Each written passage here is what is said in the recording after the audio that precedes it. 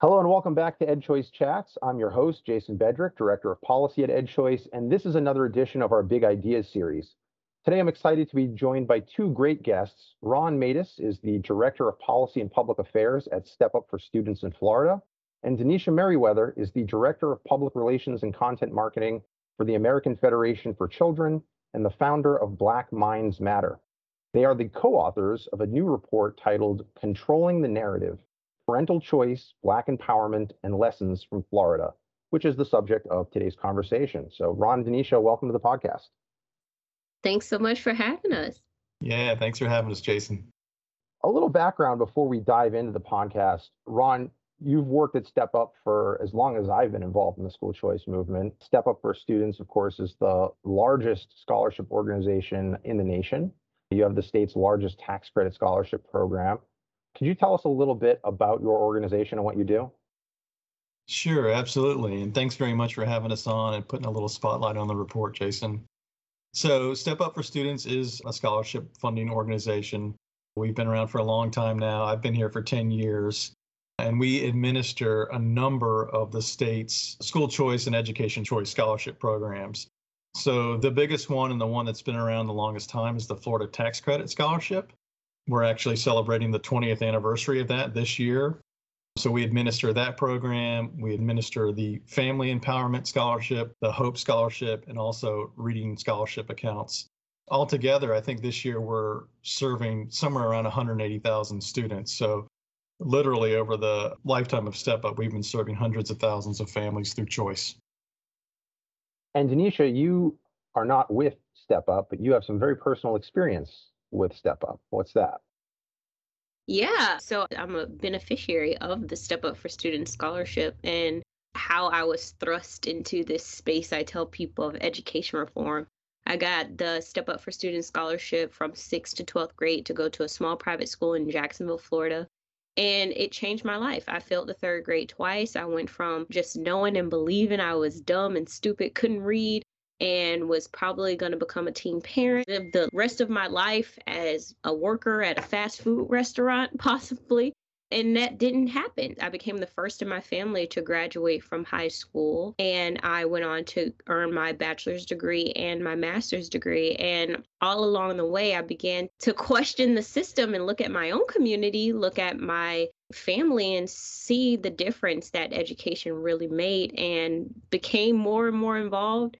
Got involved with Step Up by attending donor events, and then it just grew from there. It grew from attending donor events to emceeing a 10,000 person rally at the state capitol when the teachers union sued the program, to working at the federal government with Secretary DeVos, to now working at the American Federation for Children and leading up this new project called Black Minds Matter. So it's been a fun roller coaster. And I'm actually on the board of Step Up now, which that also happened this year. So it's been a wild, wild ride.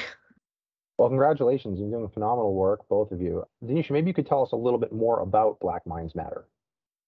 Yeah, so Black Minds Matter, I started this officially in February of this year of 2021. And to bring awareness to the institutional inequalities in the education system, specifically for Black students. I already knew it was an issue within my family, within my community, that the public school system didn't serve us well.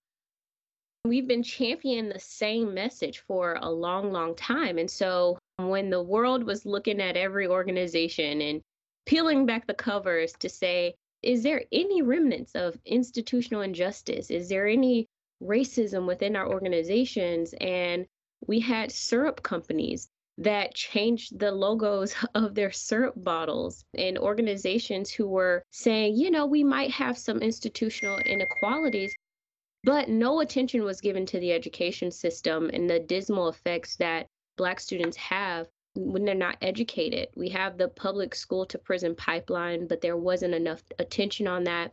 And so that's why Black Minds Matter, that's why we started to just raise awareness to say we need to focus on the education system as well as everything else. We shouldn't leave that piece out. Well, one of the things that you've been doing to raise awareness is obviously this report, which I first saw when you mentioned just a mind-blowing statistic on Twitter.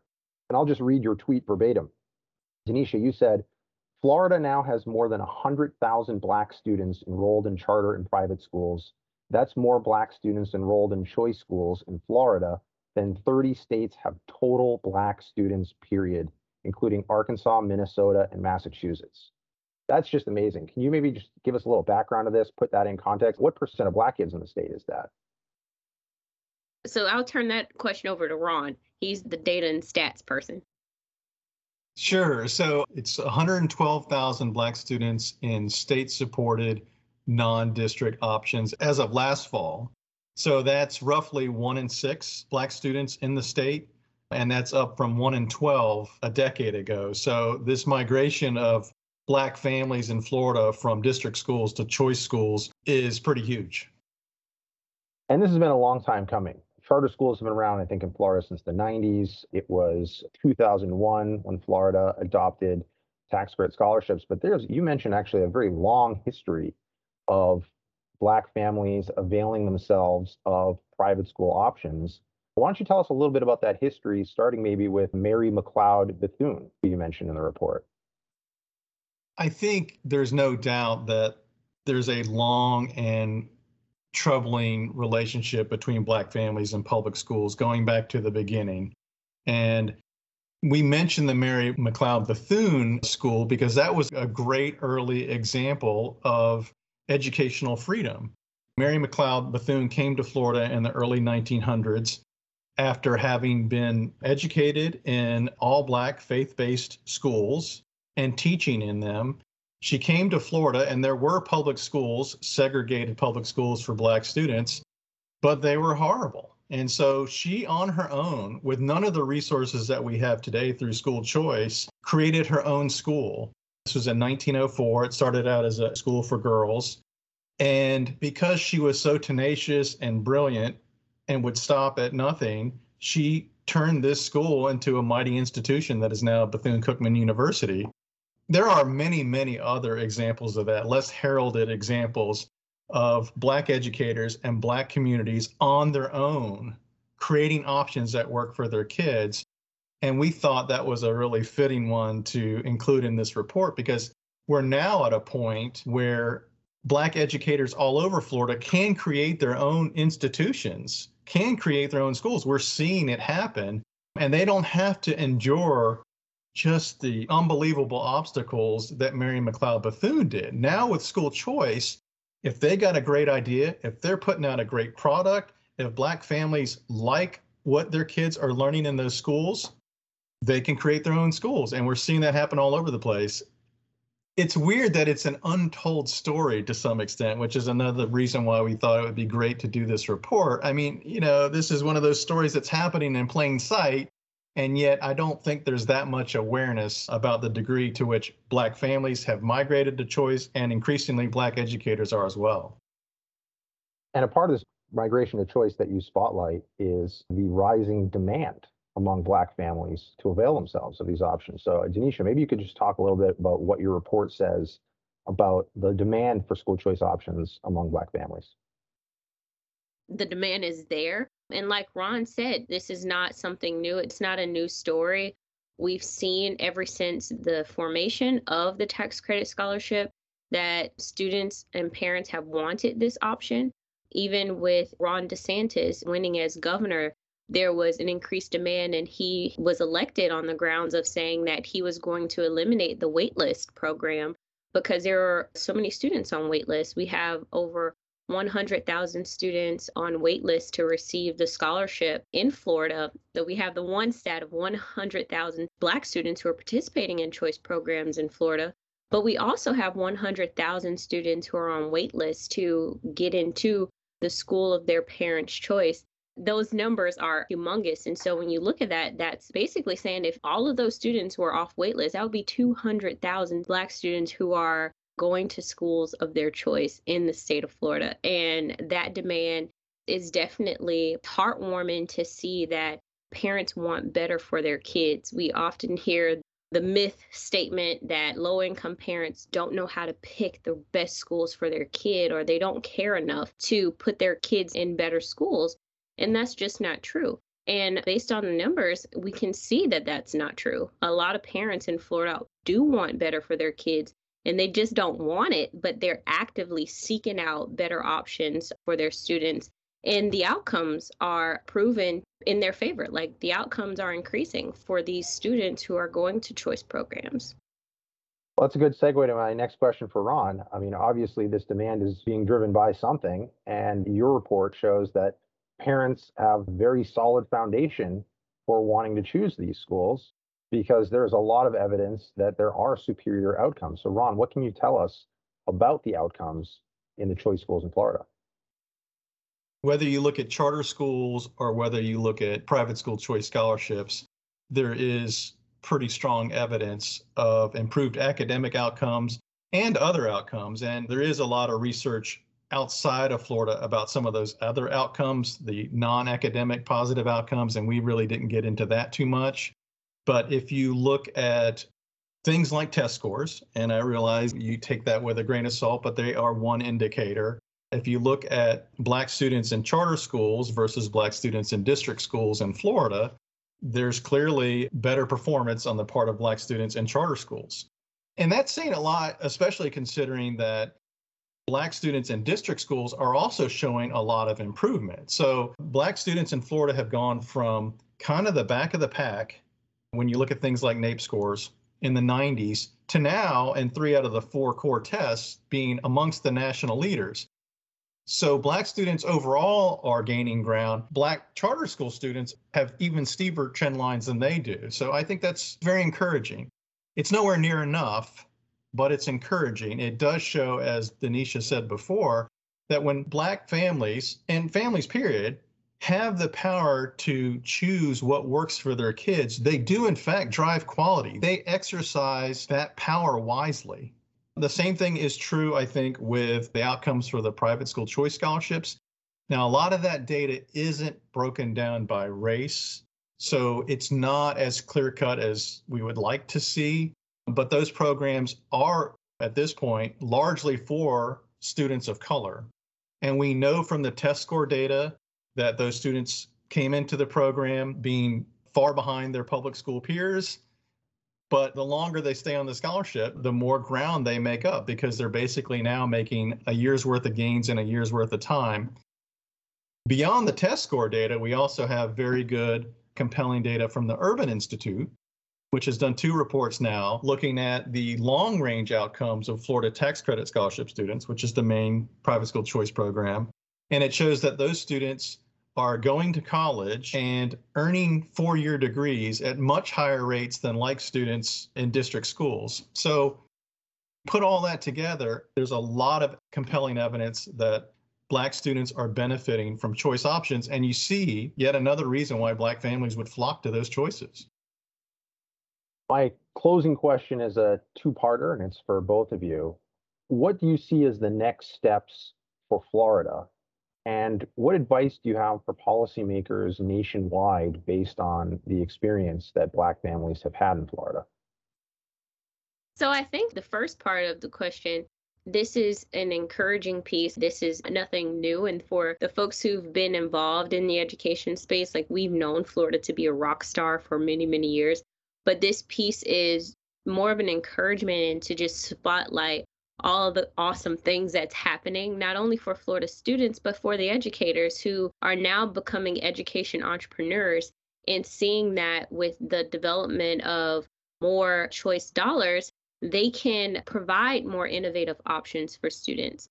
And so I think for the state legislature, it gives a new perspective on the use of these programs. Not only are people using them, but they want them. That's something that Democrats shouldn't be afraid. We have a lot of great Democratic support in the state of Florida when it comes to choice programs. And so this piece, I hope, will be an encouragement to them. Like your support of these programs are definitely wanted and needed. And you have the constituency base to support you when you stand by students and not the system. Because not only are the outcomes benefiting students who are in the choice programs, but students who are in the district schools are also having positive academic outcomes when choice programs are expanded. That's the same message nationwide. When other states are looking to create or expand programs, I think about the state of Nebraska that doesn't have any charter law or any private school choice law. I've spoken with legislators there, and they're hesitant because they only know one type of quote private school. When choice is involved, there are more innovative options. We have Black school founders. And so these are innovative options for parents that could not have been created if the choice program didn't exist. So there are many different takeaways and a lot of myth busters that this paper definitely targets. And I just hope legislators will use this as a piece to see all the positive outcomes that students, families, and educators have when choice is expanded. I think that was very well said, Denisha. We are so lucky in Florida that we've had choice for 20, 25 years now. Charter schools going back 25 years, private school choice going back 20 years. And it's sometimes odd to me to read the coverage and hear the debate in other states where they don't have as much school choice. The legislature is considering a new school choice program or expanding one that's tiny. And you hear the same old arguments over and over and over again from state to state and year after year. And Jason, the report that you just put out in such a fun way tackled some of that. Who's Afraid of School Choice report that we put out, which we have been affectionately calling Chicken Little. You point out all across the country, they say, oh, if you pass a school choice program, it's going to destroy the public school system. Well, what happened in Florida, right? Florida's had it for 30 years. Has it destroyed the public school system in Florida?